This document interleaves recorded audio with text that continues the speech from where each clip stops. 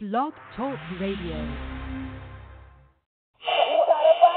I will break your ass in half, you little shithead. Yep. The genesis of McGillicuddy. Protect the brain, the Caesars. Ultimate warrior. Look at the adjective.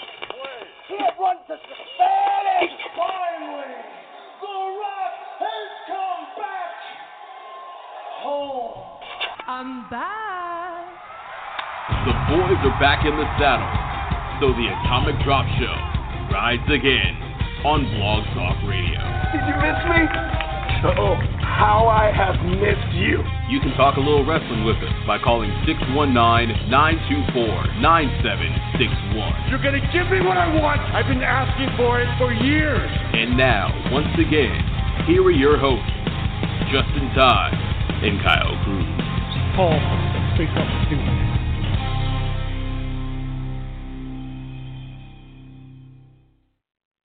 Let me tell you something, ladies and gentlemen. That intro never gets old. Ladies and gentlemen, welcome to another edition of the Atomic Drop Show. I am your charming, colorful, and oh so handsome host, Justin Time. And believe it or not, for some ungodly reason, my dogs are barking, and I don't know why. But waiting for my best friend, Kyle Cruz, down in sunny Orlando, Florida, to call in. We apologize for last week. Had a little bit of a setback here. Not going to complain why. Just Kyle had some personal matters going on in his life, and you know what? We were able to deal through up that custom episode, a little Throwback Thursday. Nothing wrong with a good old throwback episode of the Atomic Drop Show.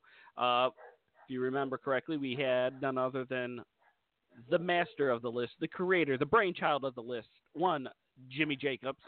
He was one of our original first guests that we had on the show, so it was always a very nice throwback to give it back to the master of the list, Jimmy Jacobs. Other than that, this week we are talking about WWF In Your House triple header, as well as other topics that we are going to be getting into momentarily. We also are looking forward to a whole bunch of new and exciting things going on. We are going to be hopefully coming out soon in the upcoming weeks with a special contest. And believe it or not, ladies and gentlemen, the man, the myth, the legend, Kyle Cruz. Yo, what is going on? What is happening? Hey. So really quick, I gotta ask you. Yes, sir. Are we like kayfabing this day, or can I let it all hang out? Oh, we can have some fun. So you didn't tell the people?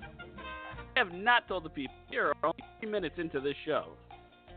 Well, ladies and gentlemen, I have to inform all of our loyal listeners that today is Sir Justin Tom's birthday, and from now on, just because of how old he is, I'm actually going to start referring to him as Father Time. So, how old are you now? What about 78, 79, something like that, right? Yeah, I'm 79. I am, believe it or not, 35 years young. 35 years young today, and you don't look a day over 50. So, happy birthday, bro. I am proud to call you my brother, and I'm proud to call you my buddy and my co-host and all that jazz. Happy birthday to you, and it is my pleasure to talk a little wrestling with you tonight and do what we do best, man. How's your week been? My week's been doing very well. Took a little vacay time here and there. Well, Mrs. Time went away for work, so I've been having a little bit of run of the house. Wait a minute. Mrs. Time left you high and dry on your like during your birthday? That's cold, man. Mrs. Time did high and dry me on my birthday week, but you know what? I'm making it up. I'm going to be going around cleaning up the house. I actually, believe it or not, drained out the pool today. Try to get the pool all winterized. Got to get the kids ready for school. Wait. So yes. Not only did she leave you high and dry on your birthday week, but you're doing chores Come on, man. Come on. What's happening? But you know what? You know what? We're making up for it tonight because I got a little bit of the bubbly going on right now. A little bit of the bubbly. Hey, you can't go Got wrong a little bit of the bubbly. with a little bit of the bubbly. I need some bubbly. So unfortunately, I don't have bubbly, but I got a couple beers. So there you go. So I might have to crack open one. So if you just give me a moment, just bear with me, folks. By all means. I need to grab me a bottle real quick. Oh, go ahead. Ladies and gentlemen, this is stellar news. Kyle Cruz has just gotten up to go to his refrigerator to purchase, to obtain some beer. As we may actually, believe it or not, have the shot of the day all day here on the Atomic Drop Show. It's a celebration. But as I said, I'm having a little bit of the bubbly right now. A little bit of the bubbly, and it is all good. All right, I am busting out my shock top here in your honor. Shock top, here. Very nice. Hey, that's my go-to. That is the Cruz go-to. So, So just give me a minute. I gotta. No. This is riveting airtime we have right now for everybody. As riveting as that is, if you want to join us for this riveting conversation, our phone number is 619-924-9761. Again, I said that too fast. Let me slow it down for you. It is area code 619-924-9761. Feel free to call on in. Let your voice be heard. We'll talk a little wrestling, talk about whatever pretty much you want today. It's a little bit loose today, if you ask me, here on the Atomic Drop Show on Blog Talk Radio. I'm all about it. All about it, man. Let's keep it loose. Let's keep it light, man. There you go.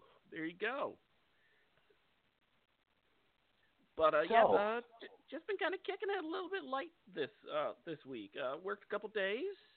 Kind of had some time off here.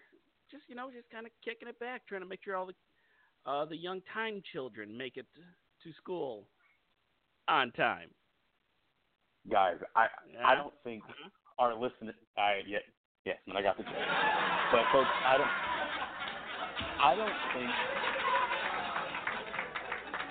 don't think our audience realizes. Dude, how long is that soundbite, really? Okay, so. That soundbite was 12 seconds. Duly noted. Trying to live it up. But guys, I don't think our audience realizes just how much of a joy, but how much of an inconvenience the little ones can be, whether they are, human ones or really, in both of our cases, fur ones. Yes. So 2 and 4-legged. 2 and 4-legged. But hey, it seems like everybody is behaving and is on the same page. So why not get into it, man? There's a bunch going on. I don't know if you wanted to follow any kind of format or just do what we normally do. It's whatever, man. I'm caught up on just about everything. So what you want to get into, bro? Well, here's my one thing I want to get into real quick, real fast. Mm-hmm. A couple of weeks ago, we had an open forum for one Mr. Todd Orndorff over at the Toddcast to debate me about the greatest Intercontinental Champion of all time, who is, without question, without hyperbole, the Honky Tonk Man. Well, this man has yet to appear back onto our show. I was going to say my show. Our show. And yet, he's scared, bro. Here I am. He is scared. I mean, I don't think I've met anybody more scared. Oh. Yeah, I said it. But believe it or not, here I still stand. Oh. I feel like I'm what now? Week 5-0 without this man showing up? I mean, I'm living my best life right now. A couple more weeks of this, you are going to beat Bill Goldberg's record. You know what? I'm telling you. I'm going to become the longest reigning Intercontinental Champion of all time to help document the Honky Tonk Man's longest reigning Intercontinental Championship of all time. Thank you very much. Wait. Hey, so does this warrant the return of the Honkometer? Because it seems like it does. How many weeks? Anything that helps relive the honkometer, I am all for. Anything to bring the honky tonk man back onto my television, I am all for. Anything to have Peggy Sue come rolling up in that pink Cadillac, I am all for. If the Colonel's in the back, I'm all for it. Nice. Oh man, gosh, dude. So he's unfortunately, you know, Todd is running scared, and it really sucks because I want to hear this debate because you have been, dude, for as long as I've known you, you've been all aboard this honky tonk man train. You would not shut up about him.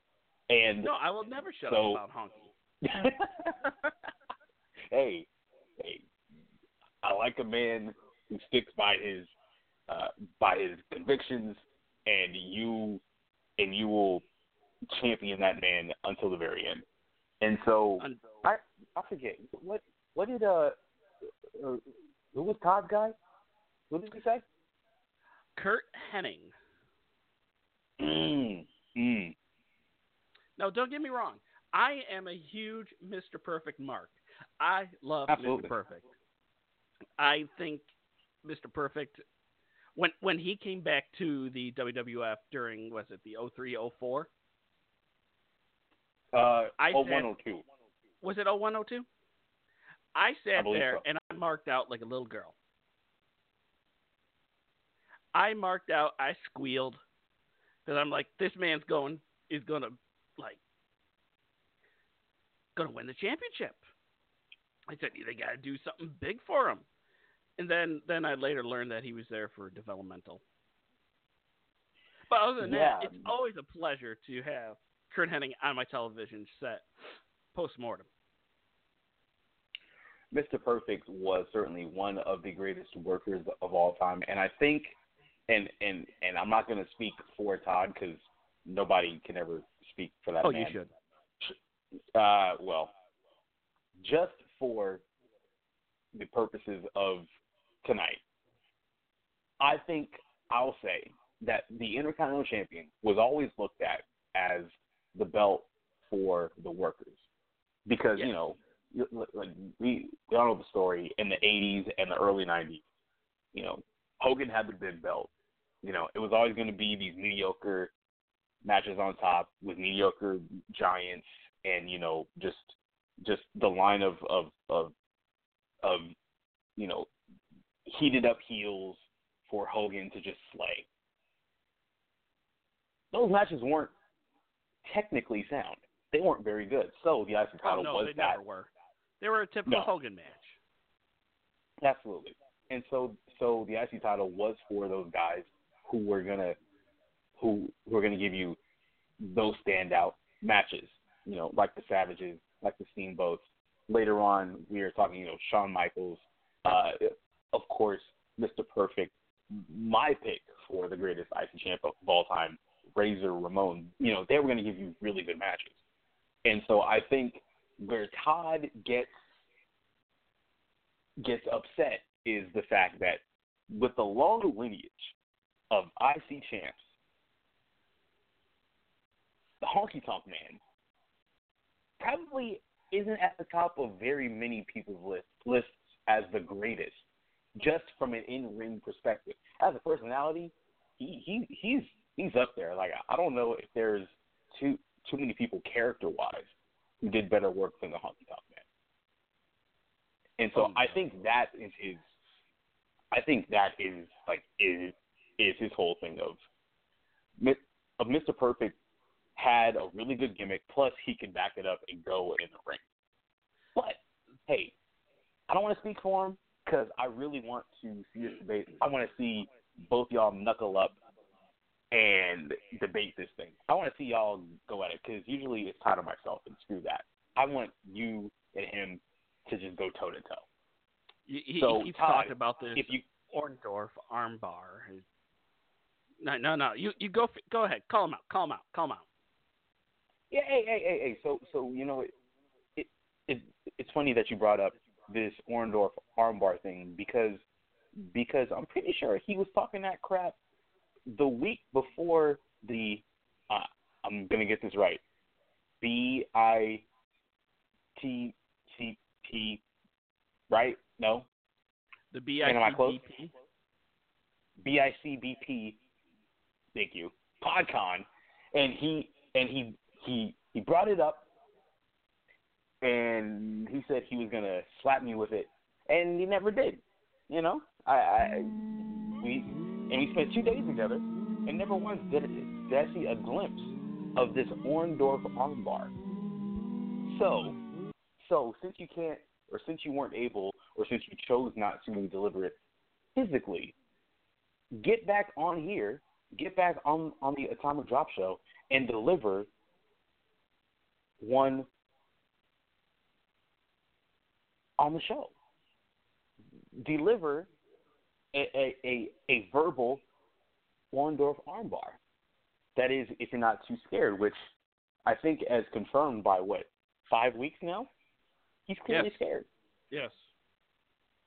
Clearly. Here I am. I got the bubbly flowing through me right now. I feel good. I'm ready to take on the world. This would be the perfect world. Oh, come on. It's flowing through me. I got the bubbles. I got the butterflies. I feel like Muhammad Ali. Come on. Let's go. But alas, he is not here. And I do not think this man will ever show up.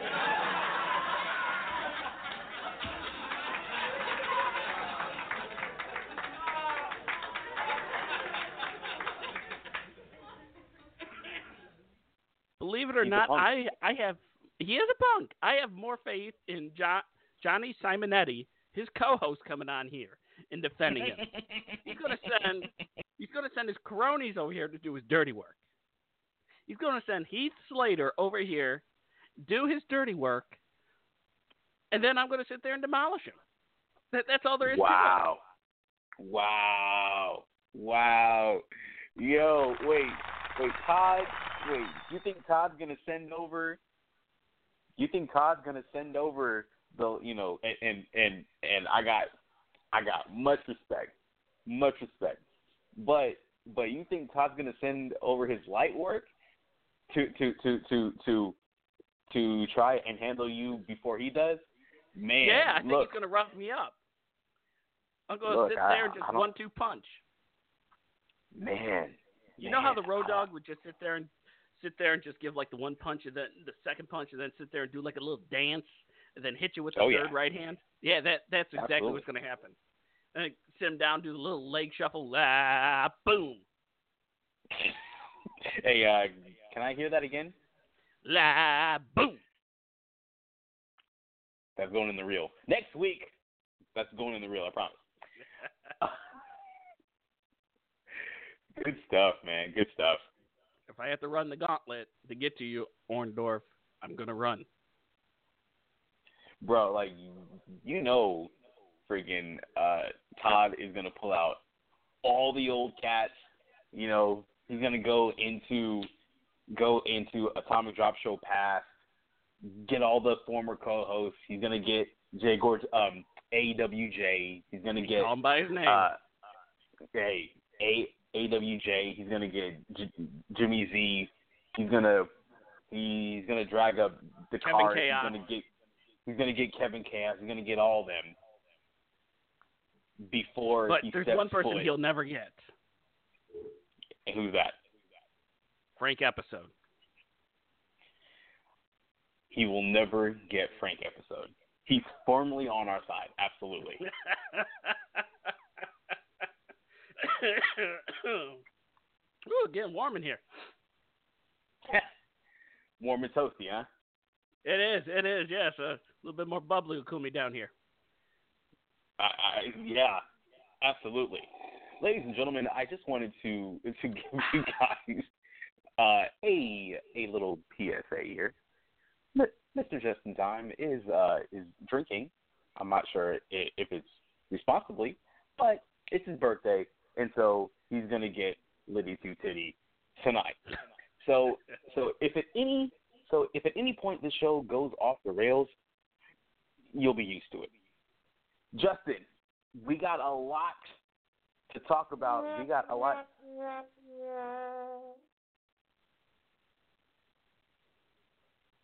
That darn word. We got a lot to cover, a lot to talk about, man. It's your call. If you want to continue to call out a man who is clearly too chicken to show up on our show and have this debate, then that's perfectly fine. I would love to sit here and just keep talking about Mr. Orndorff and how much he enjoys his spit.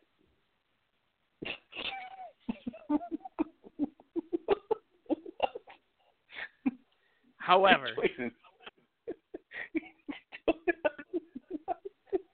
enjoys his what? Enjoys his spit? Spit. Okay. Yes.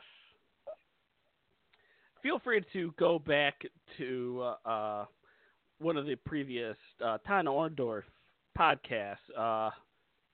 I believe, I'm going to butcher it, so I'm going to look this up here. If you do go search for Todd Orndorff on the Toddcast and look up pee drips and buttholes. Yes. Oh, that infamous episode. Yes. Absolutely. That is where we learned that he had a huge thing for spit. And he also, believe it or not, later on, we asked him a question. We, believe it or not, asked him a question. We sat there and we asked him and said, if there was a pumpkin spice lube, would he use it and would the cinnamon burn? And he refused to answer that question. So it seems like when it's coming from you or I, he just refuses to deal with it. So have you noticed that too? Yeah, man. I don't know what he has against this, but I'm sensing a pattern here. There's a common theme. There is a huge and I common don't like it theme here. Boo. I don't like it either. The Atomic Drop universe doesn't like it either. I mean, Johnny over there, big props out to Johnny Simonetti over there, holding down on T.O. He's more than happy to ask those questions, and then Todd sits there and just no-sells them.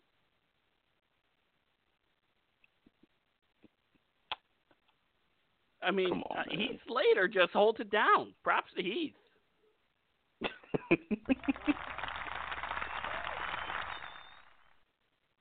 Anyways, as much as I want to sit there and keep talking about Todd, which I'll probably bring up later. Of course. There's one more thing I do want to get off my my massively sweaty chest right now as I keep pounding back some white lightning. Hey, shout out. Nice. Shout out to Tory Ridge, White Lightning. Tory Ridge Wineries, White Lightning. I want to talk about right now this GM UAW contract dispute. Right now, there is a massive picketing, striking going on behalf of the UAW because GM and the UAW cannot come to terms on a new contract. With that said, as of this past Sunday, which was, if my calendar would load up properly, that was Sunday, September 15th, 2019, at, what was it, 11:59 p.m. or a.m., the UAW went on strike due to unfair working conditions brought on by General Motors.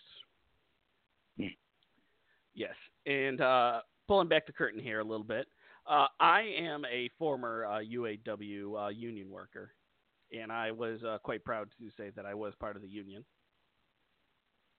And I'm not talking like Test and, Foley and Shamrock's union, which which I was a big fan of that union. If we walked around with 2x4s, man, I think we would be able to get over this whole contract dispute quite quickly. Yeah, I think so too. Oh, Always a problem solver. Anything that works. So anything that would help the UAW, if you see like UAWs or other Teamsters or anybody out there walking around marching, feel free to sit there and blare your horn in solidarity for the UAW, because a lot of those people over there are still very, very close friends of mine. And what General Motors did on Tuesday, I want to say, is that General Motors cut all insurances to the UAW. They have no health insurance right now. Wait, so right now they have people. How is that even possible?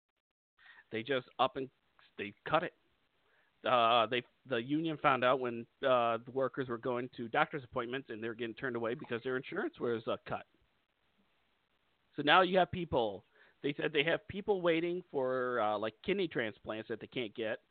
People receiving chemotherapy that they can't get treatment for. People who are going to be having children, and they can't even get freaking medical coverage.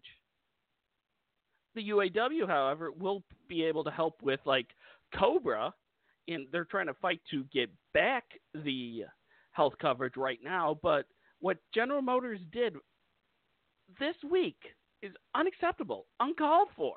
It's unjust. And I am using my voice right now to help fight this injustice caused by General Motors. I was a big believer in General Motors. All I've ever owned in my life, for the most part, has been General Motors vehicles. However, this one just really freaking hurts. It sucks. How somebody so greedy can sit there and take away the health insurance of people that currently need it. 45,000 people right now across the country do not have health insurance because of General Motors cutting it, because they were cowards and did not want to cave in. But think about that. Imagine if General Motors management got their insurance cut. What would happen then? There'd be an uprising. Put 45,000 people sitting there trying to march to get better working conditions. Oh, we're just going to screw them a little bit more? Unacceptable. It boils me to my core that this is happening. So honestly, again, if you see, go ahead. No, I was just going to say, honestly, that is a travesty, and that is absolutely sickening that that this is happening. I am no longer working a job that has a union because I am You're self-employed. independent. You're a contractor. Right. But when I was at Disney, we had similar tough negotiations in which we had to fight for basic things, but never once did I ever think that health insurance would just be cut off inexplicably, like what has happened here. So that is absolutely I don't even have the words for it, but it's sickening. It's absurd, and it really is. And I hope that that their insurance will be restored and that their conditions will be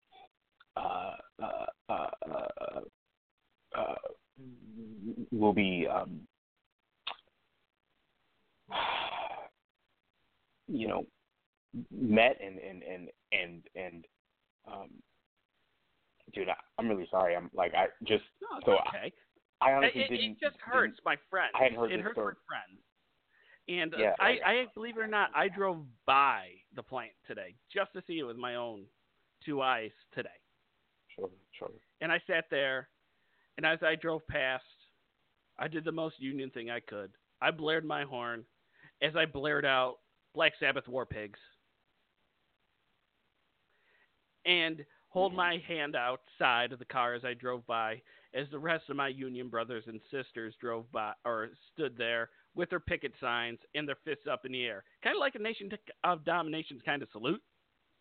But They were all cheering. Yeah.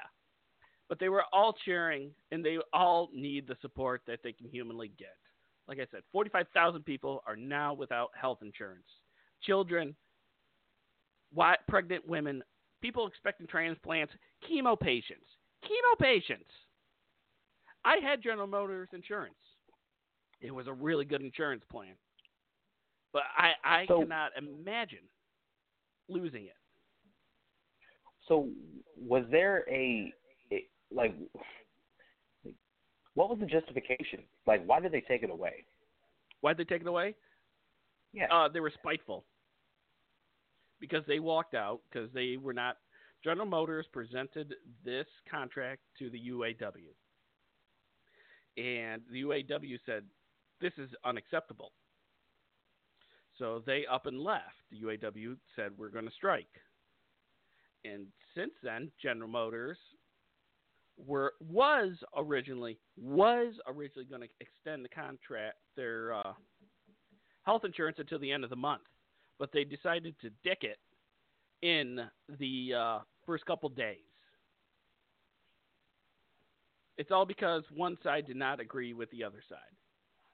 And mind you, back when the government bailout happened, General Motors took a huge cut. And I worked at a LLC plant, which means we were under the General Motors umbrella, or still are, but not quite considered General Motors. So we are General Motors, but we're not General Motors, if that makes sense. So, yes, believe it or not. So the big thing that we had a couple years ago was that when the last contract came out, we were expecting a big giant pay raise. However, during the contract, they said, well, all the plants get a pay raise except for the LLCs because you guys aren't technically General Motors. Even though it says General Motors everywhere else on God's green earth inside of that plant. But I'm trailing off here. General Motors sat there and just decided to cut the insurance. And right now, whatever the contract negotiations going on now, they are going on slowly. I personally project this thing to last at least 2 to 3 weeks. It's going to hurt General Motors, but they cannot live or supply without the union right now. Right now, the General Motors is hiring contractors out right now to ship the cars out of their plants to get them to the other dealerships. They are subbing out contractors. But what's going to happen when all the contractors are gone, or all the cars are gone? Right. They're going to be up Schitt's Creek. So then, has production stopped, like on new cars? Oh, yeah. There is nothing being built. Wow. There are no General Motors vehicles being built at this moment. I drove past the plant. They had the parking lot taped up, barricaded. You cannot get in or out. Unbelievable. There is nothing you can do. And there are UAW workers walking in front of the corner of the plant, in the side parking lot, and in the shipping area. At least that is what's happening out here in Rochester. I don't even know what to say. That is a sad, sad story. 45,000 employees just being pushed around like that. I'm not going to turn this into a political conversation per se. It really isn't. It's not a political. It's just me being kind of pissed off. No, right. But I do think that there's at some point you have to quit treating businesses like they're people, all the while forsaking the people that make your business work. And so I think that, and I'll leave it here, GM needs to get their head out of their asses and make this thing right. And you can disagree on new contracts and things like that. That's fine. That's why there's negotiations. That's why you can talk these things out. Okay, sure. Workers can strike. Workers can protest and do all that kind of stuff. They are well within their rights to do that. However, to react out of spite, to purposefully affect livelihoods, that's bad enough. But when we're talking about situations of life and situations of death and preservation, that goes too far. So I hope that it won't even last 2 to 3 weeks. I hope that it could be resolved just in like a day or two. I don't know if right. I don't know if that can happen, but if so, let's get on that, because this is a travesty. So thank you for informing me about this. I had no idea, but yeah, this has to change. That is completely frustrating and just maddening. I'm off my soapbox now. All right.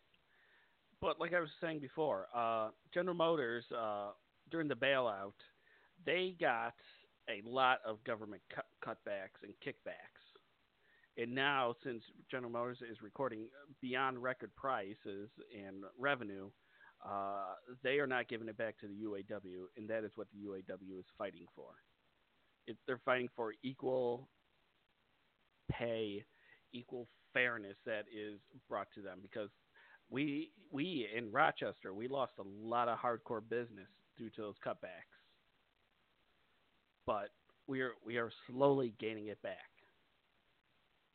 And like I said before, I have a lot of very close friends, a lot of very close personal friends that are inside of that plant, and I want nothing more for them to go back to work. But these contracts, they need to get hammered out, because after they're done with GM, believe it or not, they also have to go to Ford. And then after the Ford, they got to go to Chrysler. They got the other two left. It's Detroit's big three. So it's not just one, because General Motors is setting the bar for negotiations for the rest of Ford and Chrysler. Now, did Ford and Chrysler also cut health insurance with their employees? Just General Motors. Okay. It's just, last year we were 4 years ago we were the last for contract negotiations. This year we were the first for contract negotiations. And the bar is set high. And like I said, pretty much the guidelines and base for these upcoming contract negotiations all lie on General Motors' shoulders. So if this is an indication of how it's going to go, it's going to be an interesting contract negotiation for the other two plants. Man.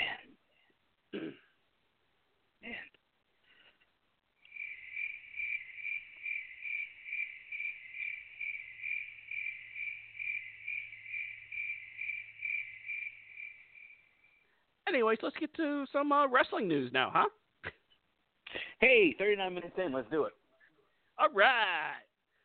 So I'm going to be square deal with you. I have not watched for the last 2 weeks any In Your Houses.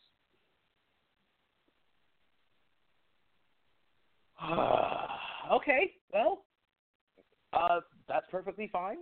I have been a little bit busy. Sure.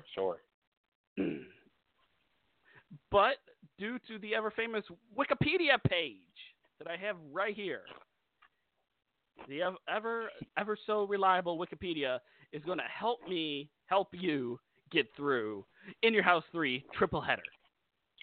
Oh no.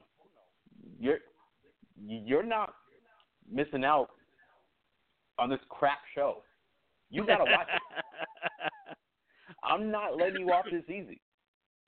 Oh, don't worry. I will watch it and get to In Your House 4 as well. But I do want to get through In Your House 3 triple header, which was billed as, what was the tagline? 3 belts, 1 match. 3 belts, 1 match. Yeah, not to be confused with 2 girls, 1 cup. So, sidebar, which we never have those on the show. Shut up. Right, man. I only got 5 seconds in to that video. I did not see the entirety of that video. Because as soon as I saw a glimpse of Brown, I was like, oh, nope, not for me. So, no 2 girls, 1 cup for me. That's not my jam. That's not my jam at all. And it was their jam though. They had all the. Oh, it was their jam, all right. Oh yeah, they really. They went up that Hershey Highway. They sure did. Good for them. Yeah. So, all things said, and we don't have to spend a whole lot of time on the show just because the less said about the show, the better. I couldn't stand the show, and I think that In Your House 3 was one of the. It was one of the best illustrations of the worst of this concept. And we're only on the 3rd pay-per-view. The roster was really thin, and really, really thin. And then when you contrast it to the fact that, okay, correct me if I'm wrong, but this show was from September 24th, 1995? Yes, next week. Funny enough, 2 days short of my 1-year anniversary of moving down here to Florida. So, awesome. But you want to pause for that? Wait till next week. Okay. All right. So, I forgot my point. Oh yeah. Week roster. Okay, so thank you. Week roster, September 1995. Nitro just debuted, and if you notice, somebody who was not you because you didn't watch it, Justin. Thanks, guy. But Lex Luger was. Hey, I gotta give you I gotta give you some crap. I get it, man. I wouldn't stick around and watch In Your House either for my birthday either. So I totally get it.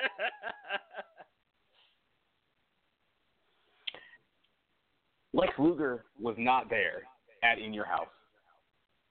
As a matter of fact, Alundra Blaze, who I believe was at the time the WWF Women's Champion, did not wrestle a match. She actually came out during the show and modeled the official In Your House triple what's the name of the show? Triple header. The triple header T-shirt. She paraded around as Vince McMahon just plugged the T-shirt on commentary, and she just walked to the back. She didn't wrestle. I don't know if Alundra Blaze has has worked more than one match on pay-per-view. So she was on the show, but in a throwaway role, and within a few weeks or months, she was in WCW. Lex Luger wasn't there anymore. You have nothing but the Click all over this show. Diesel, Razor Ramon, Shawn Michaels, 1, 2, 3 Kid, all those guys. They were all over the show. Plus, you had the storyline of the entire show of Owen Hart. He's not in the building. Owen Hart's not in the building.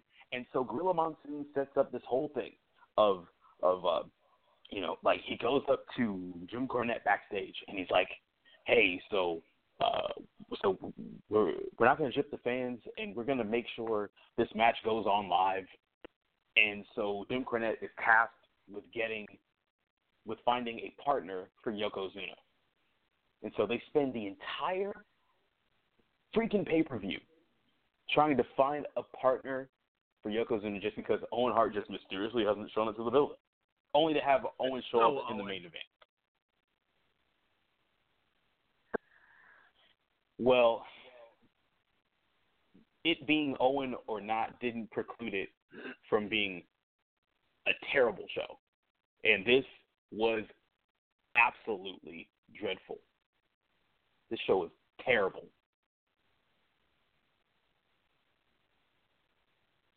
I mean, like, terrible that set the bar so low for future In Your Houses, or helped elevate the bar for future In Your Houses, because you can't get any lower than In Your House 3. It's about as bad as this room temperature shock top I'm having right now. And that's pretty darn bad.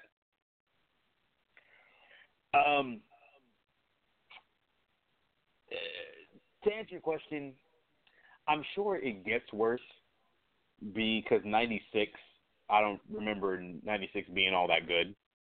So I'm sure it can. That was 97. Was it 90? No, it wasn't. Mind Games? Wait. Was Mind Games with late September 96. Wait, was that the one with Shawn and Mankind? Yes. Yes, then that is 96. All right. I was thinking of Bad Blood of Hell in a Cell. That's what I was thinking, Bad Blood. Okay. Mind Games was, yeah, that was 96. Which I still haven't seen. Well, you're going to. I know. It'll be a few weeks here. Okay. All right, fine. Mind Games was good, but I don't think a lot of 96 was all that good. Maybe I'm wrong. I could be wrong, but I don't think I am. What else was there? We're jumping ahead here, but they had what was it? Revenge. No, didn't they have? Son of a bitch. I'm getting my years mixed up with 96 and 97. Let's see here. In Your House. Beware a Dog.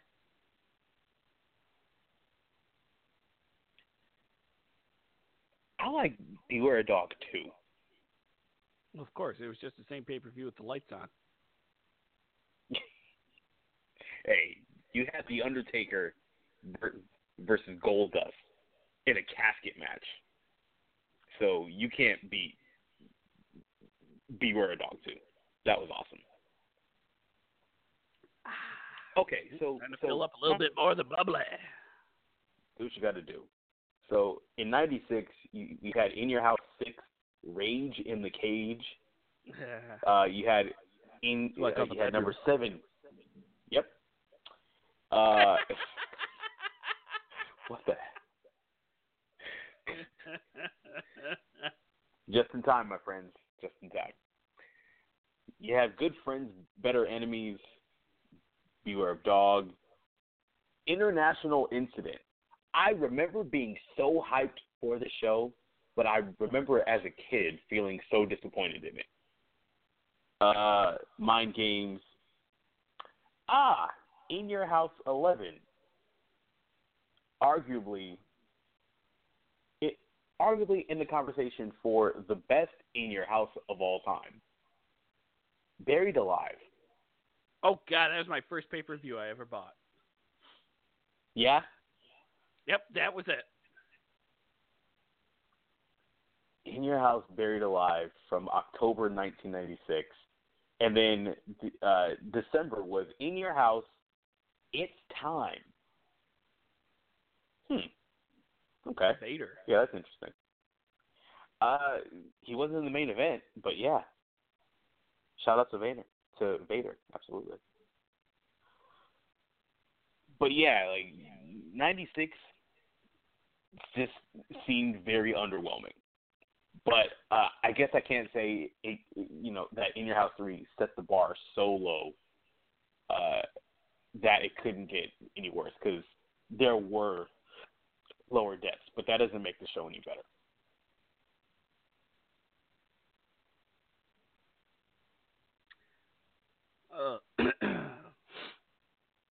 So looking at this card right now, the first matchup on the card was Savio Vega, who defeated Waylon Mercy. 7 minutes and 6 seconds. You, my friend, are a big Savio mark, so why don't you run us through this match real quick? So as far as like moves and stuff, I didn't take notes, which I probably should, but I didn't. Honestly, I didn't take notes, but the one thing I did instantly think, and I'm watching these, like, just because I can't help it, I'm watching these matches from '95 with the 2019 lens. Waylon Mercy and Savio Vega had an indie match. They legit had an indie match. Now, these are like guys who don't wrestle the current indie style per se, but they were hitting big move after big move. I mean, we're talking like high spots, like 1995 high spots, and getting like near falls. Like the middle of the match, legit, like back to back. Hey, there's never too much bubbly, but get that under control, kid.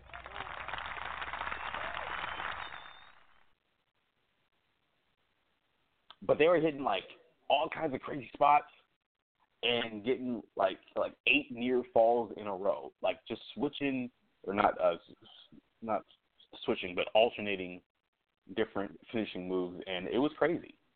And it was really, really crazy. So that was cool, Plus, it is so striking to see Waylon Mercy. And I just, as a kid, I didn't really understand the gimmick. And watching it this past week, I still don't get the gimmick. But he does strike me in a very, very similar way that Bray Wyatt does. Easy for me to say his name. The similarities between Waylon Mercy and Bray Wyatt are huge, and you can tell that Wyatt in some way was really inspired by the character. I don't know if there's some kind of connection. I don't really know, but it's must have been very similar, very, very similar. It was a pretty good match for the time. It was actually one of my favorite matches on the entire show, which is saying something. Plus, I got to do a plug, because plug it, baby, plug it. So you did mention I am a huge Savio Vega fan.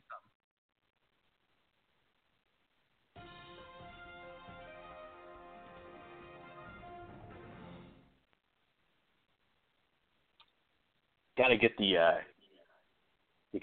fancy music in there. So thank you for that. Like you said, Justin, I am a huge Savio Vega fan. Don't really know why. Just always liked him as a kid. Well, can I tell you a quick story real quick? Yes, please do. So, when I was younger, I was also a Savio Vega mark, but not for the reasons you would think. So, during around 7:45, 7:50 at night, we would be watching Hollywood Squares, the reboot. Yes. Tom Burgess. Yes. So I would sit there, and around the same time, it was time for the New York State Lottery drawings, when they have the little power ball, or the little balls that come up. And there's one woman up there who would always come up, and you want to know what her name was? What was her name? Her name was Yolanda Vega. It's like, my name is Yolanda Vega from the New York State Lottery. Today's jackpot is Yes. And I always marked out hard thinking that they were somehow cousins or related somehow. Hey, But there's no reason why they couldn't be. As a matter of fact, I'm claiming it. They are some kind of cousins. Like yeah, it's official. all right. But please continue now. now. Okay, so I am a huge Savio Vega fan, and coming up October 18th, you get to see, if you're anywhere close to Southern California, anywhere just in California, if you are in driving distance, if you can afford it, and if you are in flying distance of the LA area, Wilmington, California, PCW Ultra presents Into the Void, and Savio Vega, the legend from Puerto Rico, he comes in and he gets his shot at Mil Muertes in the PCW Ultra Championship. October 18th, tickets, I know. Tickets are available right now at PCWUltra.com. It is a huge night, a stacked card. You got the Lucha Brothers. You got Contra. We know him as War Beast in California. We got Zeta Zang, Sumi Sakai, Hammerstone, a bunch of MLW guys. We got Eddie Kingston. We got Homicide. They are okay, so we have an I Quit match on our show. Plus, and peep this match stipulation, we have a dog collar match. When was the last time you saw a dog collar match? You know, it's been a while, I do right? not remember the last time I saw a dog collar match. So you know, like, just when you think actually no, of let me release, rephrase that back. Are you talking sure. on a national television or an indie? I specifically meant on national television, but indie as well, if you can think of one.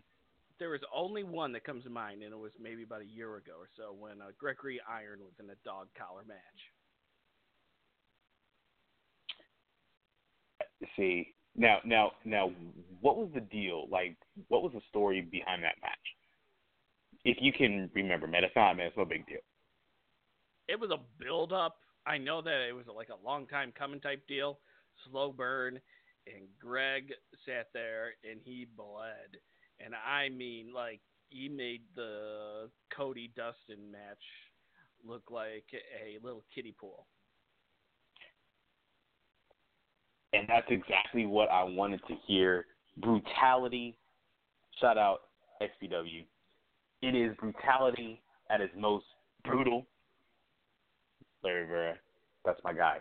But dog collar matches, they might not necessarily seem like, just by that title, it might not, like, you might not feel any kind of way. But when you see them, they are bloodbaths.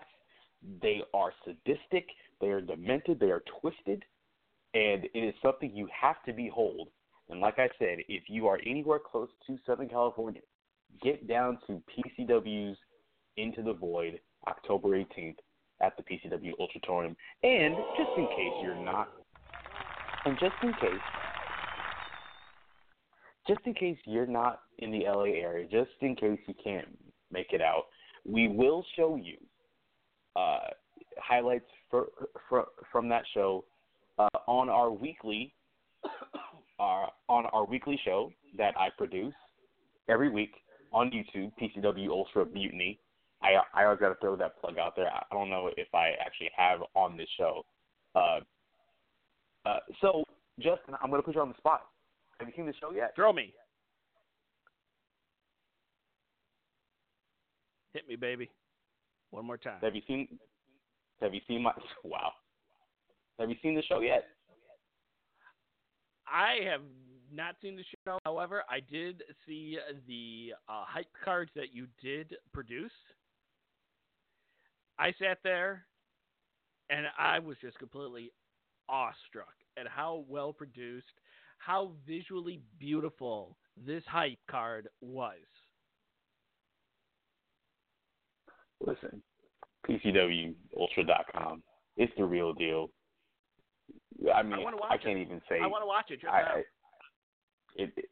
It's pretty dope.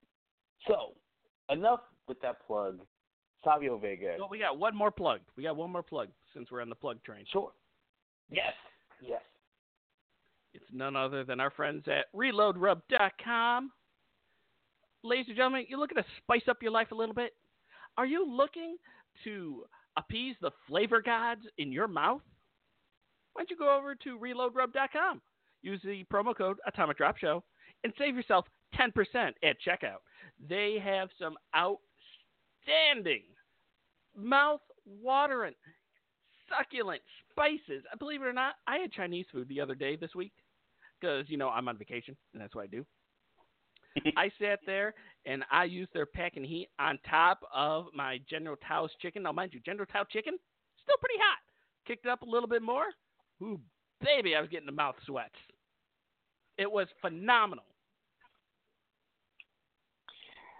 Wow. So I never once thought about putting it on Chinese food, and I actually had Chinese food within the last week. And so now you might have just turned me on to something. So some General Tao? General Tao, T-A-O, General Tao's. I've never been able to pronounce that, but it's delicious. And so when me and Mrs. Cruz go out and just grab some Chinese food, man, I'm gonna have to ask her to go ahead and slide some of that in her purse so we can sprinkle a little bit and take our food to the next level. You feel me? Because Reload Rub is that seasoning. Like look, you guys don't know what you are missing until you order it. So, ReloadRub.com. Save yourself 10%. Type in Atomic Drop Show. Save yourself some cash and get some awesome rubs. You will not be disappointed.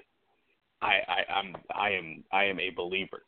So one of the good things Todd has done, besides just avoiding us, was spreading the good word about Reload Rub. I can't take that away from him. So I really want to get these guys up on the pod soon. I want to sit there and do a quick little interview with them just to say thank you. Absolutely. No doubt about it. But yes, please now continue. Oh, I was just going to say I'm done with the plugs. But yeah, Savio Vega, I believe he picked up the surprise pin on Waylon Mercy, and they even sold it as such on commentary. Like they were acting like Waylon Mercy was like just this kind of almost like this final boss level, and yet he took the pin. So therein lies even more sets or another set of comparisons to Bray Wyatt, at least before this Fiend gimmick, because Waylon Mercy, taking pinfall losses when they count the most on pay-per-view. Next matchup on the card is Psycho Sid with Ted DiBiase versus Henry O. Godwin.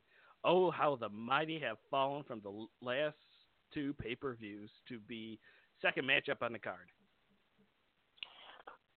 So first off, it sounds like you're doing a sell when you say that, and so I'm getting a kick out of that. I'm getting a kick out of it. Dude, if I had time, man, I would, sometimes I do think man, that'd be cool. Sometimes it'd be one more sale. Yeah, I'm thinking. I need time to do them now. I mean, and the cool thing is that I could make the graphics myself, because that's what I do. There you go. But hey, and we'll probably sponsored by copyright ReloadRub.com. We could totally do that. We might have to. We might have to. Send a little email right there. Yeah. All right. Okay, so like you said,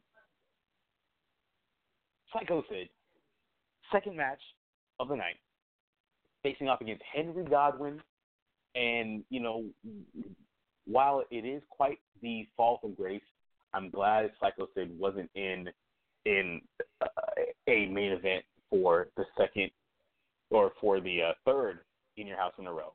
I was kind of tired of seeing that match. Him and Diesel, no, thank you. That said, him and Henry Godwinn, it didn't work for me. To me, the best part of the match was Ted DiBiase, which isn't really surprising because most of the time, everything Ted DiBiase is involved in, he's gonna kind of steal the show, and he was in his bag at ringside during this match. I won't say too much about the actual match itself. It's pretty inconsequential. But at the end of the match, Henry Godwinn surprised Ted DiBiase on the outside, and the $1 Million Man got slopped. Oh no! And the way that DiBiase sold it was incredible. So shout out to DiBiase, who he's in his bag, man. He was doing really good stuff as this heel manager with the $1 Million Corporation. That is phenomenal. So, believe it or not, I was just going down the black hole known as Wikipedia, and I was looking at the referees that were part of this pay-per-view for In Your House 3 triple header. And I've been wondering whatever happened to poor Jack Doan. And it read right here that he was released by WWE in March of 2013. Jack Doan. Now, does Wikipedia say that he's gone anywhere else? It has not. Huh. Yeah, it seems like he was one of those refs who always did a good job, and you knew his name, but he never necessarily stood out. You kind of knew. I mean, you obviously knew Earl. You obviously knew, if you were a WWE fan, Nick Patrick, just because they got involved in storylines. You knew guys like Charles Robinson. Yep. Lil Nate. You knew guys like Teddy Long, probably because in my case, he was the only black ref, and so that's that's how I knew him. Don't forget Dave Hebner too. So Dave Hebner, I didn't really figure out that there were two of them until I got way older and Dave stopped reffing. So, but yeah, Dave. I'm trying to think of who else. Other refs. Tim White. Timmy White, Jack Doan, Danny Davis, Mike Chioda. Mike Chioda's still there, right? Mike Chioda is he's a senior ref. Yeah, I thought so. Yeah. Yeah, that's a really odd thing to check out those referees, but hey, it's all good, man. We no stone left unturned here on the Atomic Drop Show. No, sir. But continuing on to that trend, we had the British Bulldog versus Bam Bam Bigelow for 12 minutes even.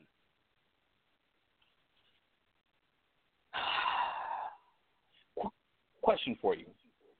Answer. And this doesn't really apply to this current match, but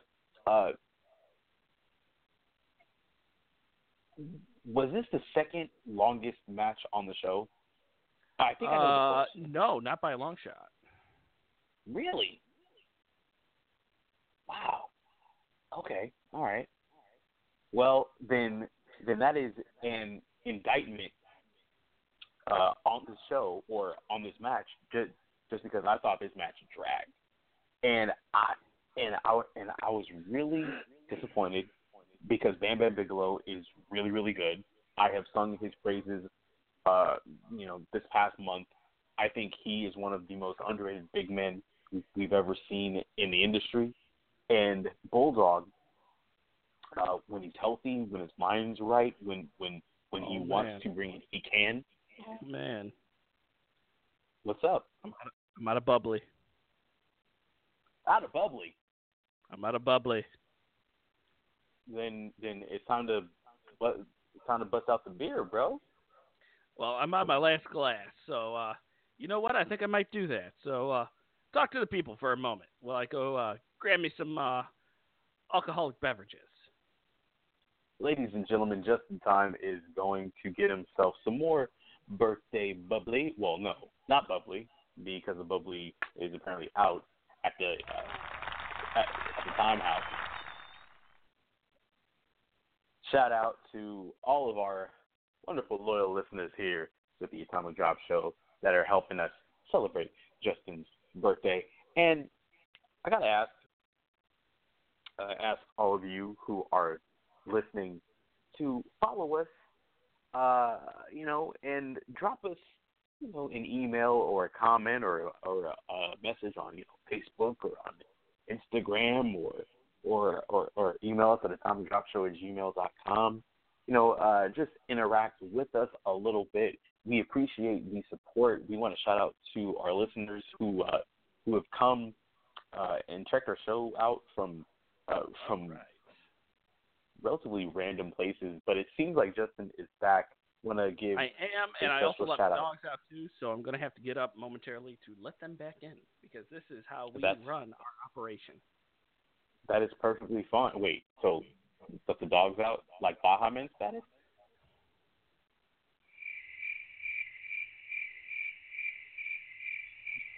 You don't get the reference? Really? Well, it does fit the retro, but sadly they were not really 1990s. They were 2000s. Who Let the Dogs Out was 99, bro. Was it really? It might have been like, it might have even been 98. Like, it's not 2000. Brother. Hold on, man. I'm going to look it up, man. I got you. 2000. Release 2000. Nah, they no. Who Let the Dogs Out? It says it right here.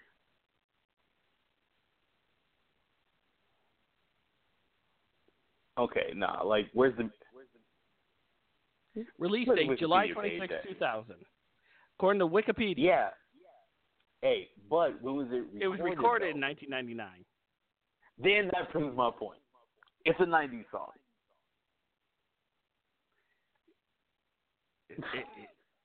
Agree to disagree. That's all I got. All right. That's fine. Man, agree to disagree. That's cool. Dean Douglas versus Razor Ramon. Dean Douglas versus Razor Ramon. Okay, so was this the longest match on the show? No. God. This was the third longest match on the bill.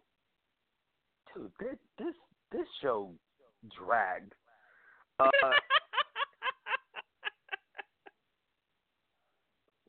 Like, we had this. I'm like, this was a marathon of the show, and I didn't like it. Dean Douglas, which was my first taste of Dean Douglas, so I don't really remember much about him other than like his robe. And so when he came out,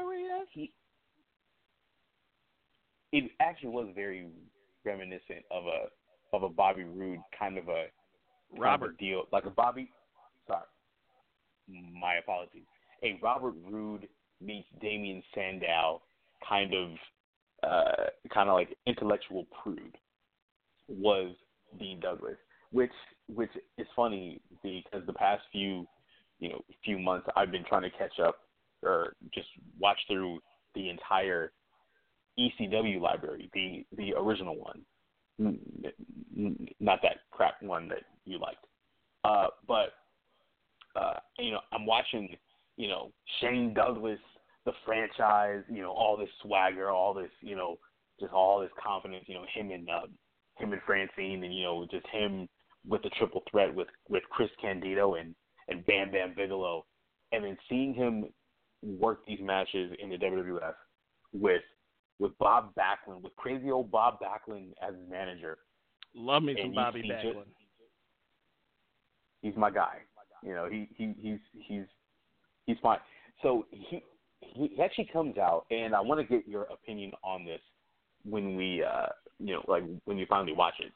But he comes out and he delivers this promo, and the goal, like the entire goal of his promo, is not to get Dean Douglas over.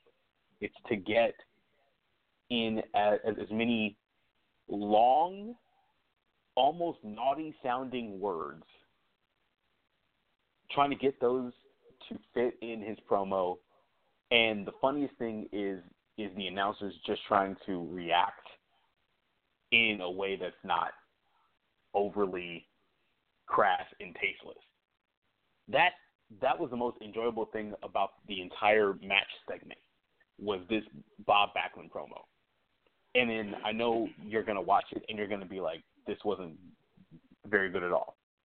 That may be true, but I would still take that over this crappy match. And I love Razor.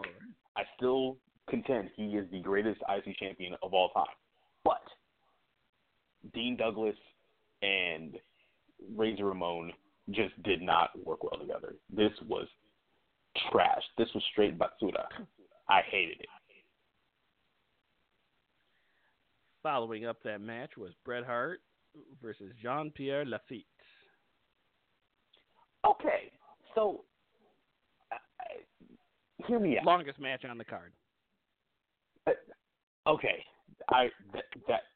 so that makes a whole lot of sense in retrospect, but it didn't even register as being a super long match. But it was a very good one. Jean-Pierre Lafitte, which I believe is PCO, the current PCO was, he was in WWE and he was working a pirate gimmick and all that good stuff. They are fellow. He is PCO. Fellow. Yes, they are fellow Canadians, and I want to say like Bret just did everything he could to really put Lafitte over, and they had a really good match. Like it was a solid blend of not so much hardcore but brawling and technical expertise that Bret brought. It was, to me, the match of the night, and nothing really came close to it. It was a very, very good match, especially for what it was at the time. Had a really good blend, and yeah, I would just if there's any match you would need to check it out, go back and see, it would be this one. It was very, very good, very good. All right, now for the second longest matchup on the card. It was the most 90s name for a tag team. Two dudes with attitudes. Diesel and Michaels versus Bulldog / Owen versus Yokozuna, and I Need to Let My Dog In. Match time was 15 minutes and 42 seconds. Do you want me to take it from here? I think so. All right. So, two dudes with attitudes, Shawn Michaels and Diesel, took on Yokozuna and the British Bulldog, who was a client of Jim Cornette at the time as well. He wrestled twice that night, and they had a fine match.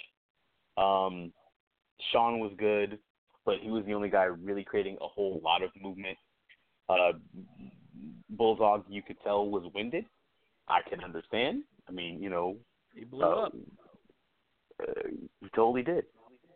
So when it comes to lifting a guy like Diesel, shoot, no, that's too dang big. So screw that. But yeah, you have these slow guys, Bulldog, Diesel, Yokozuna was painfully slow, and the match ended with an Owen Hart run-in, which, as stupid as this sounds, Owen Hart ran down to the ring, even though Gorilla Monsoon declared that it is Bulldog and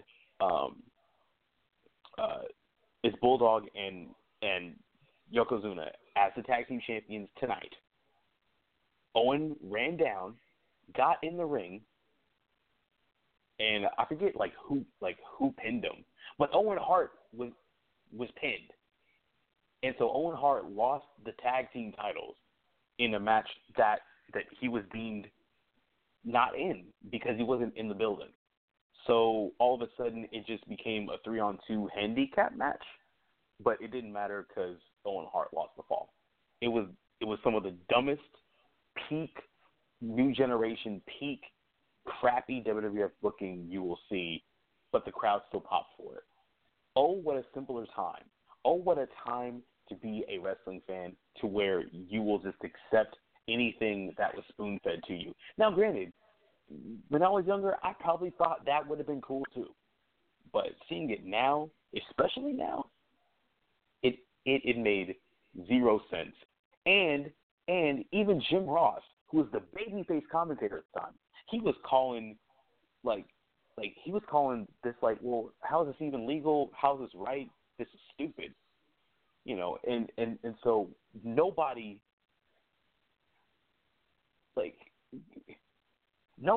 with sense liked this ending, but the crowd popped for it, and Diesel and Shawn Michaels left wherever this was held, Saginaw, Michigan, as the WWF World Tag Team Champions due to shenanigans and chicanery. It was ridiculously stupid. So I know what I need to do for next week. What's that? I need to find you some soapbox music. Do what you got to do. I mean, it's yeah. I mean, that's too happy. I love it, but that's just too happy.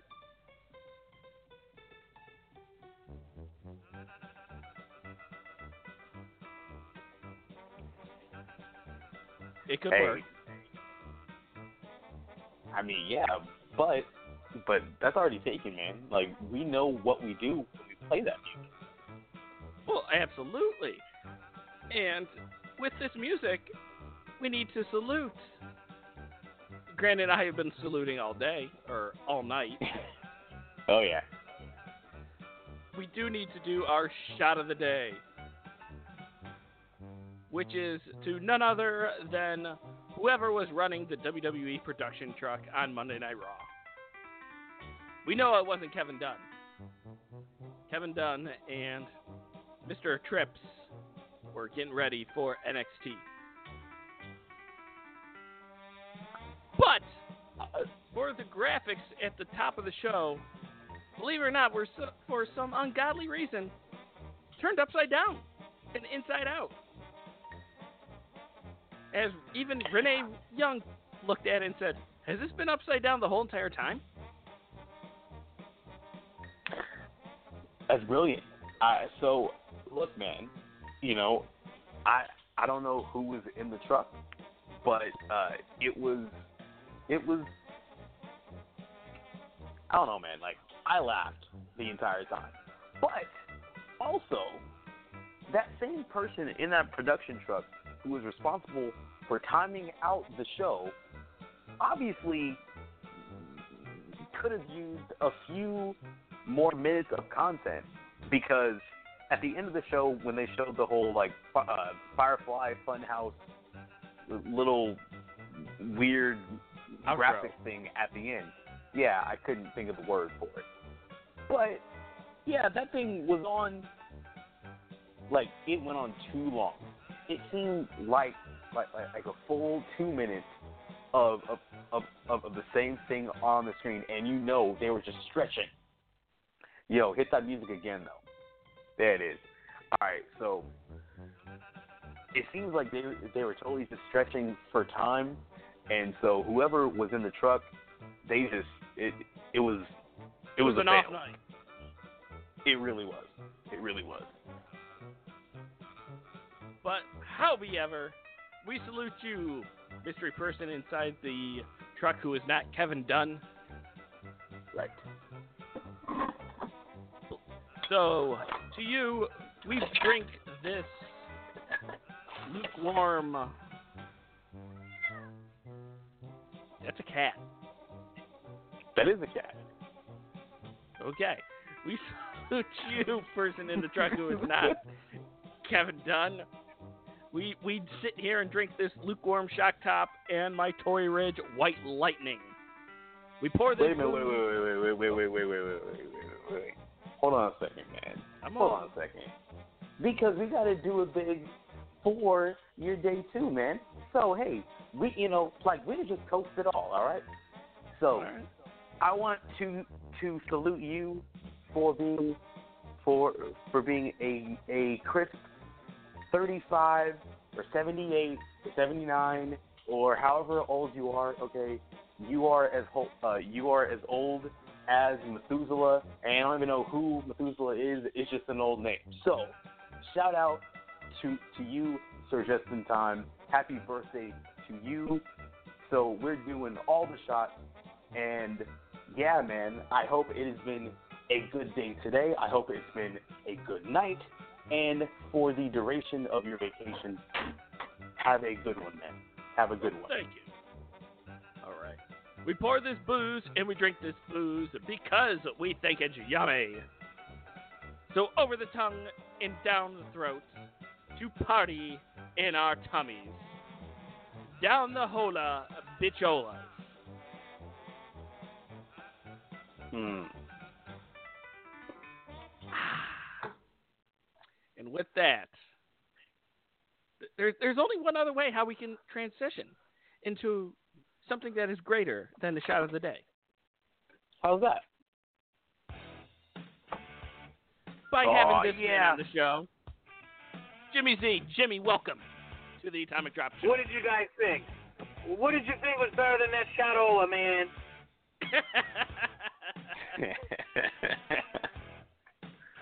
Nothing compares to the sweet sounds of Back in Black whenever Jimmy Z hops on. Well, I am back and I am wearing black, so here we go. Nice. Yeah. All right. I love it on the other end there. Like, when you were wondering, what could be better? Oh man, here it is. Not many other people get their own theme music on this show. Well, much appreciated, boys. Much appreciated. All right, Jimmy. So we spoke a little bit earlier. I just got out of work, so give me a little briefing on what's going on. You want a quick little recap of our show? A little recap. Yeah, let's go. Okay. Step one, we have been drinking nonstop all episodes in celebration of Just in Time, myself's 35th birthday. Oh, happy birthday, my friend. Well, thank you much. Happy birthday. We then got off on to where is Todd Orndorff? He has been MIA for the last 5 weeks on our show. We are fearing he is dead or doing something with some kind of spit in his hand. We don't know which yet. Followed by the ongoing debates between General Motors and the UAW union, which General Motors had cut insurances to 45,000 people. Some people who are actually, believe it or not, currently waiting for transplants, getting chemotherapy, or about to have a child, too. So props to General Motors on that. And then from there, completely. And from there, we just got done reviewing In Your House 3, triple header. Ooh, what was that one? It was trash.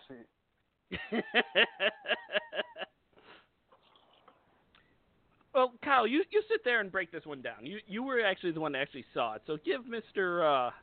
Z a quick little recap. Look, man, all you need to know is, let's see. You had Waylon Mercy, who was Bray Wyatt before Bray Wyatt existed, taking a pinfall loss in his first match on pay-per-view. Kind of sounds familiar. You had Dean Douglas beating Razor Ramon, and we actually didn't go over what happened in the finish. But the 1-2-3 Kid came in, and he and he counted 3, and Razor Ramon turned on him just because it's stupid peak WWF mid-90s booking. So that was crap. You had Bam Bam Bigelow and the British Bulldog wrestle a match that was only 12 minutes. That felt like 55. You had a really good match with Bret Hart and the man who would be known as PCO. That was the match of the night by far. Who did Bret fight? Jean-Pierre Lafitte. Who would go on to be PCO. Is that hold on a second, is that Jacques Rougeau? No, he's the other one. He's the other guy. Jean-Pierre, let's see, and I don't know if you watch the Indies and Ring of Honor and all that kind of stuff, but he's now known as PCO. He's in Ring of Honor. Some of his ring names have been known as Bash the Terminator, Carl Ouellet, Jean-Pierre Lafitte, Killer Carl Wallace, Chris Cannonball with a K, PCO, Pierre Carl Ouellet, Pierre Ouellet, the Pirate, Super B, Wall Wallace, Wildcard Wallace, and X. Who gonna give it to you? Damn, that's a lot of names. He's had more gimmicks than Rikishi.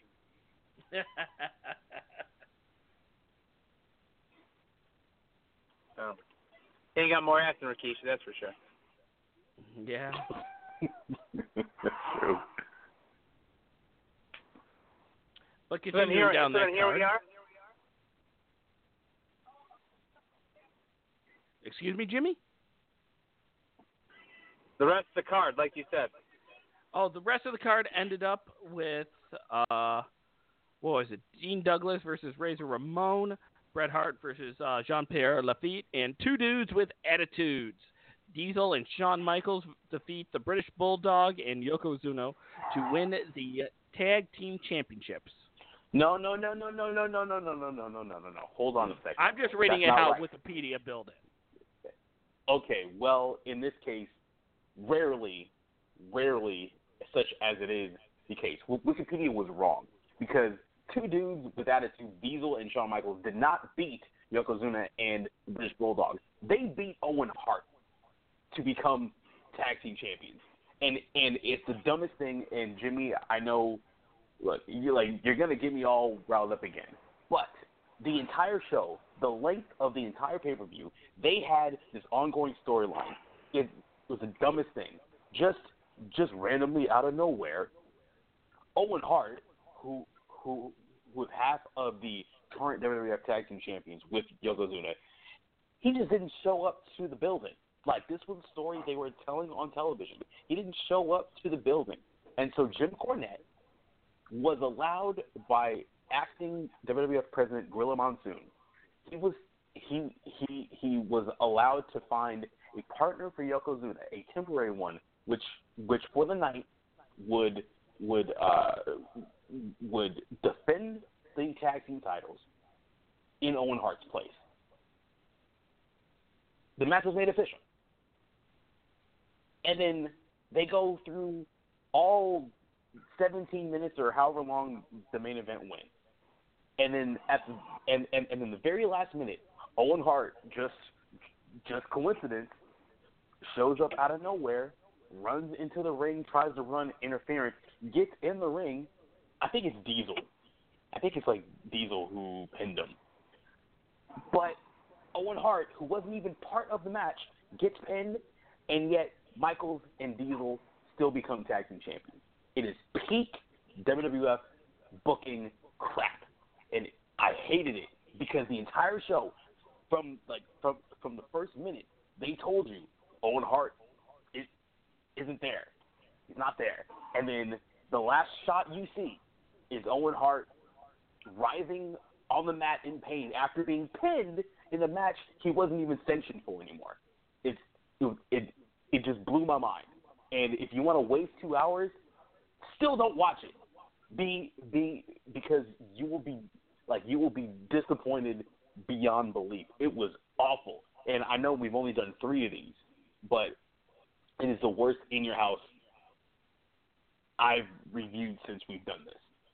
And there are plenty of bad ones to come, but you're reviewing basically. So basically, you're reviewing like the In Your Houses 1, 2, like in order. And right now you're on 3. Do I understand this correctly? Correct. Yes. Okay. All right. Yeah. So and Vince was the commentator.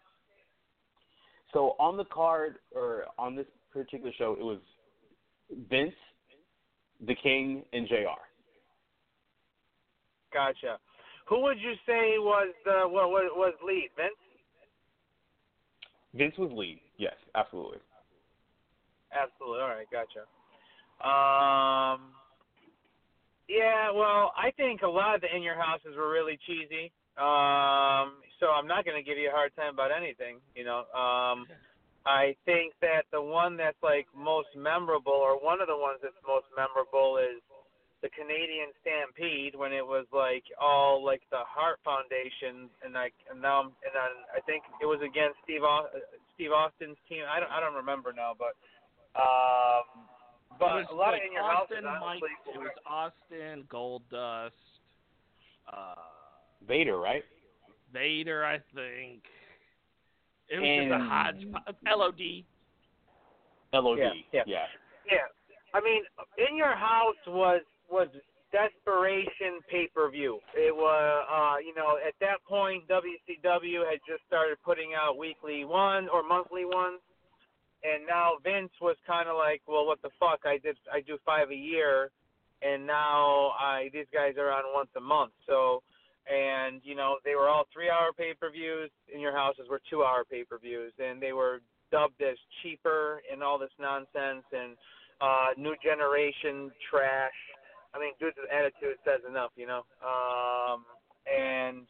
but it's just wild that it was all trash, but realistically, like everybody, it was almost that like everybody out of there, like almost everybody in that pay-per-view, or a lot of people out of that pay-per-view became, they're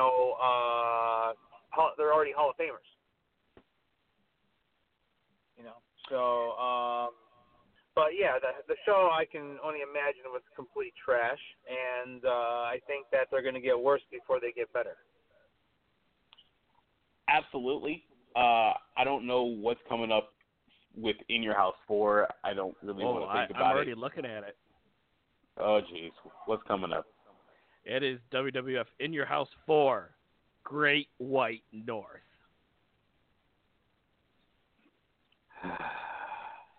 Winnipeg area in Winnipeg, Manitoba, Canada. The main event is Diesel versus Bulldog. That's smooth stuff. And then plus, also, if you get the Coliseum video for it, you also get secret codes and strategy tips for WrestleMania the arcade game from Acclaim. PlayStation 1. It's a game, best game console I ever bought in my life. Coming up from there, that is what we have coming up next. In Your House for Great White North, which features a Britishman and a American, which I don't understand. But you know what? That was the 90s. Yeah. Well, I mean, you also have to look at the roster back then. You know what I mean? Like, Razor was a mid-carder. Shawn Michaels, I don't think Shawn Michaels still had not been world champion, so Shawn Michaels was still a mid-card. Diesel became champion the before Intercontinental champion. Yeah. So he was still mid-card then. So, and I'm pretty sure they strapped Diesel with the Eagle before they put it on him. Diesel was champ before Michaels. Michaels' first-time champion was WrestleMania 12, right? Correct. Yeah. So, man. So, I'm not gonna sit here and argue with anything you're saying right now. It was trash. You know, I mean, they were kind of just finding their own way at that time, and that was really bad. That was like and that was what year was that? Was that 95? It was. October 22nd, 1995. The attendance record was 10,339.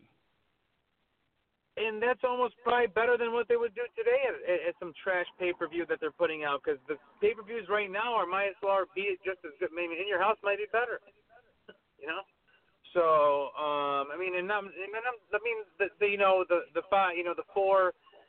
the four main ones usually get a great show out of those. SummerSlam this year was great, but all these other ones that they're just putting out there honestly have been. Definitely, it just is bad. But, we've talked about that. That's like, we've already talked about that. So, but yeah, man, they were finding themselves in 95. Michaels was champion, 6 months later. And, even then he was figuring it out. And, if he had a choice at that point, he would have jumped ship and become part of the NWO too. So, but, they created what they created. I did see Vice's the wrestling bio on Vice.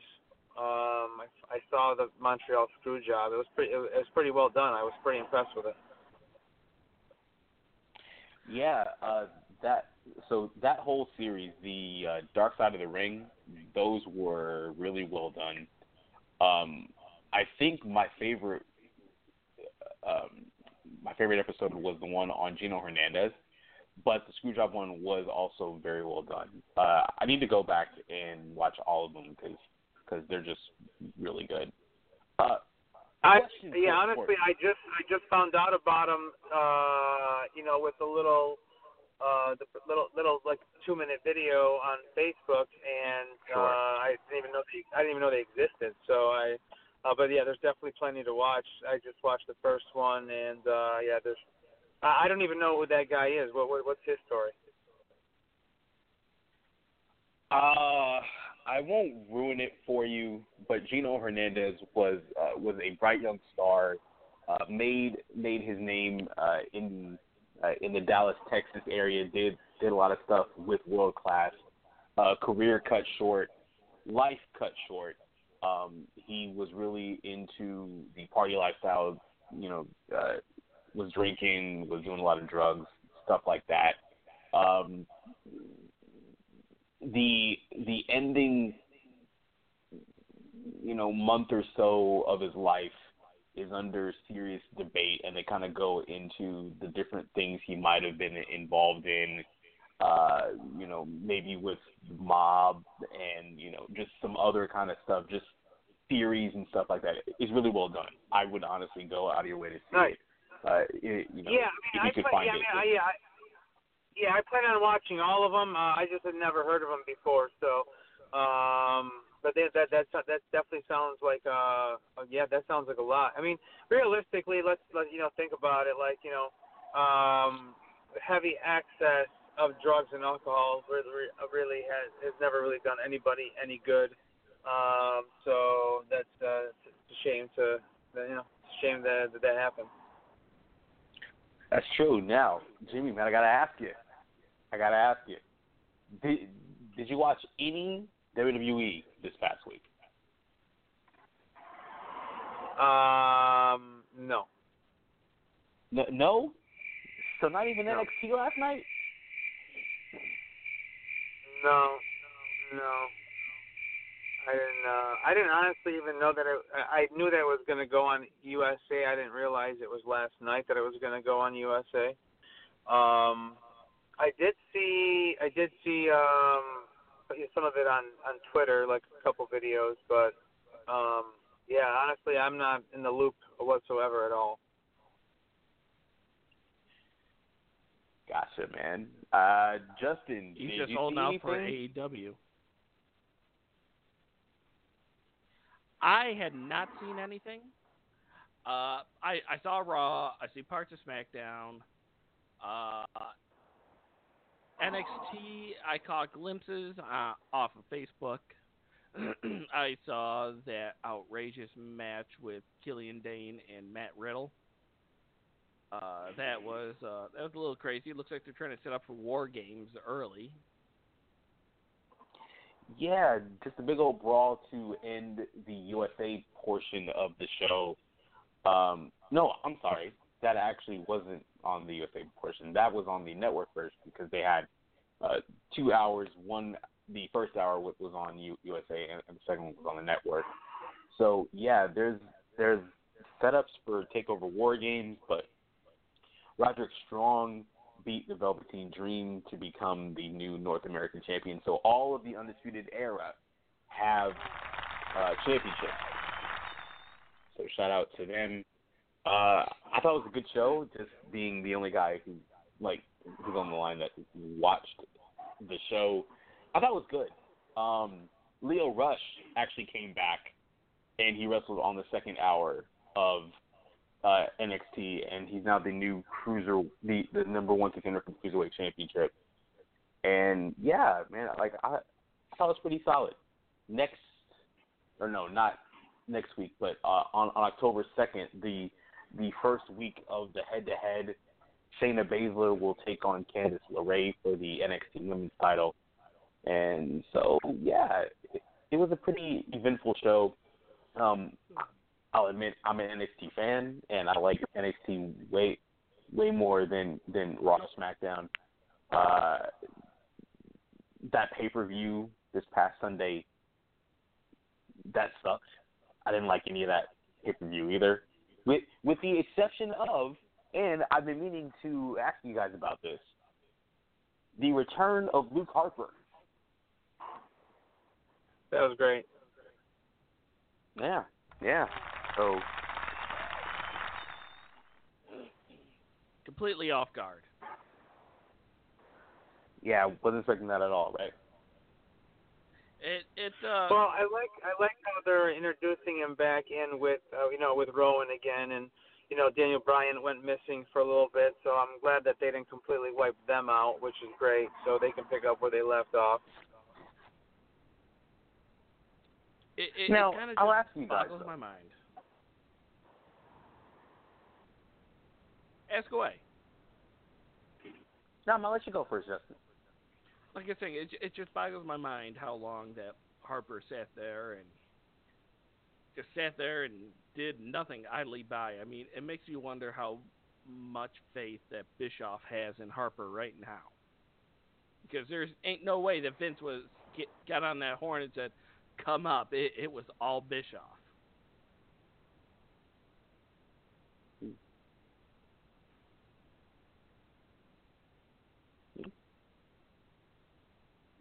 Yep.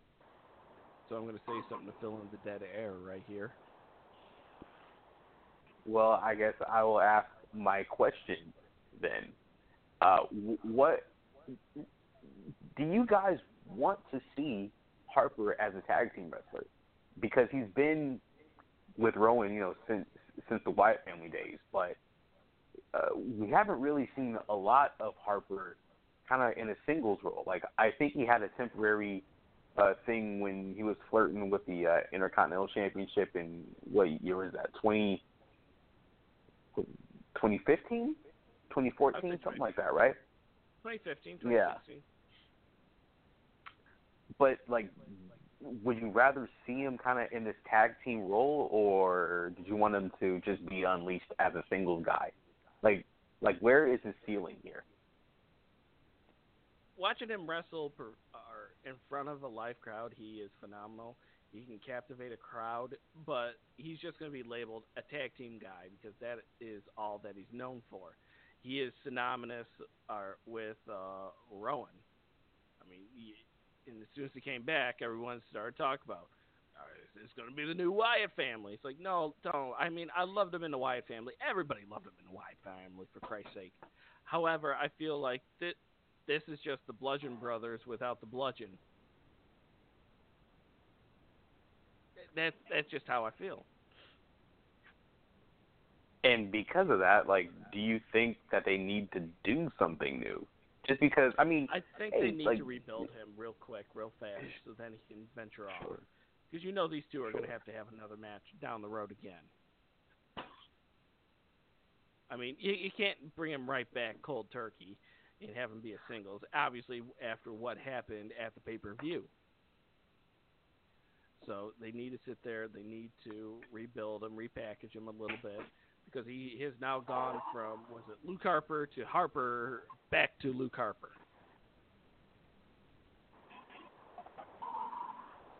Yeah. Yeah, I didn't like the Harper.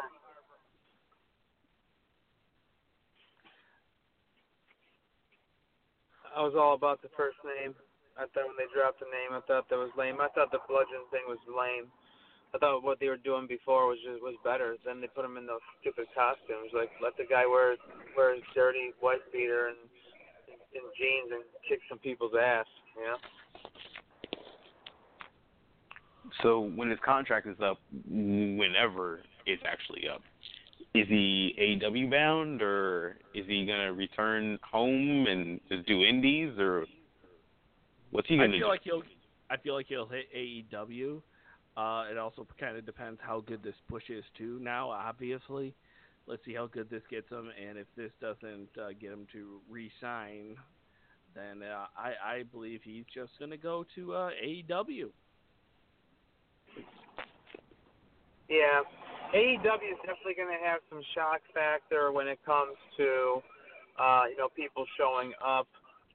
One thing I was really surprised about, which, after the Nitro days, I never thought I'd see again, but, I thought everybody had 90 days, no television compete clause or whatever the case may be, and I didn't really think it was 90 days for Johnny Knoxville, was it? You mean John Moxley? That's what I meant. Well, John Moxley let his contract expire. He did not resign, so he never ended up quitting. No, I understand that, but even when I thought it was in the contract, even when it expires, and then say they jump ship, I thought Vince. I thought it was a clause in all the contracts that there's for 3 months you can't show up on TV. You can go wrestle anywhere you want, and I thought that was kind of in everybody's contract. As far as I know, there was a switch in the language of the contract to where if you're fired, if you're released, if you quit, and they let you, then it's 90 days. But if you fulfill all the dates on your contract, legally they can't hold you off TV. I see. That makes sense. Yeah. So with Moxley, that's why he could get away with it. Even though he waited, well, I'm trying to think. So AEW, their first show was May 23rd, something like that. And didn't his contract expire on like May 1st? Something like that. Something crazy like that, right? It was very short next to each other. Yeah. So, yeah, as long as you like complete your contract, you can do anything you want. That makes sense. All right. Well, yeah. I didn't know that it was under those circumstances. So that makes sense. And what's going to end up happening, I guess where I'm going at with this whole thing is that there's going to be a lot of shock value for a while because people that are going to fulfill their contracts, are going to end up just jumping ship, and it's going to make for good TV. And then what's going to happen also is there's going to be people that are not going to care for AEW, and they're going to jump ship after too. So like the whole thing, I think is going to all make for good TV because we want to watch TV where people aren't supposed to be. Without question. Jimmy, do you have anything else you want to add before we close out?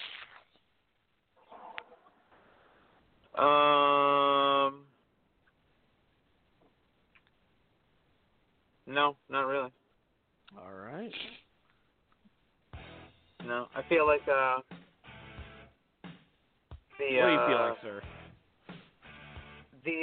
What's the Bee Gees thing on or the Barry Gibb talk show on SNL when he asks his brother, "Do you have anything to say?" and he thinks and he goes, "No, not really." Yeah, I know what you're talking about. So listen, man, have a great rest of your birthday. Thank you. And thanks for having me again, guys. And I'm definitely looking forward to Friday Night SmackDown. I'm hoping that I'm really, really having high hopes for that. It's on network television. It's on Fox. They have a chance to do something big here, and so let's go. All right, Jimmy, have a good one, sir. Take care. Later, Jimmy.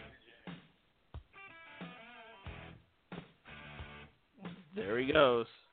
The often opinionated, always vocal Jimmy Z. Jimmy Z, I always love when he appears just because I get to hear some AC/DC. But I think I guess we're just assuming based off of a little clip, but the new graphics and the stuff that they're using to promote SmackDown on Fox, when they announced the bludgeoning that's going to take place on October 4th when Brock Lesnar wrestles his first match on WWF TV since, 2004? Yes. 15 years?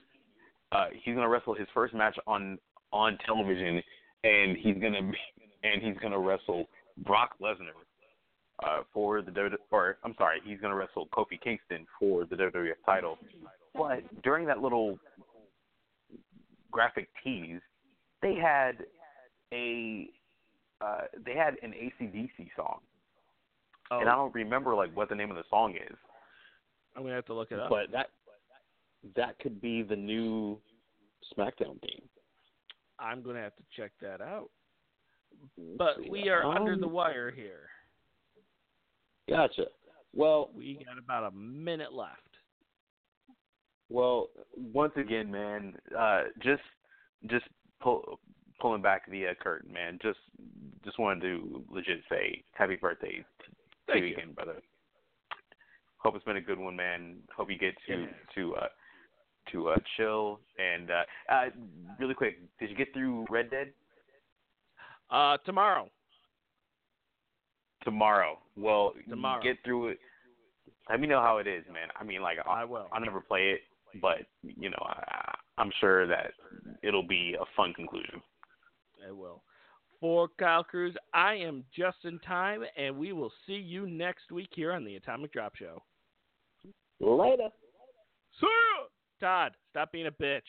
Get on the show. 10 seconds.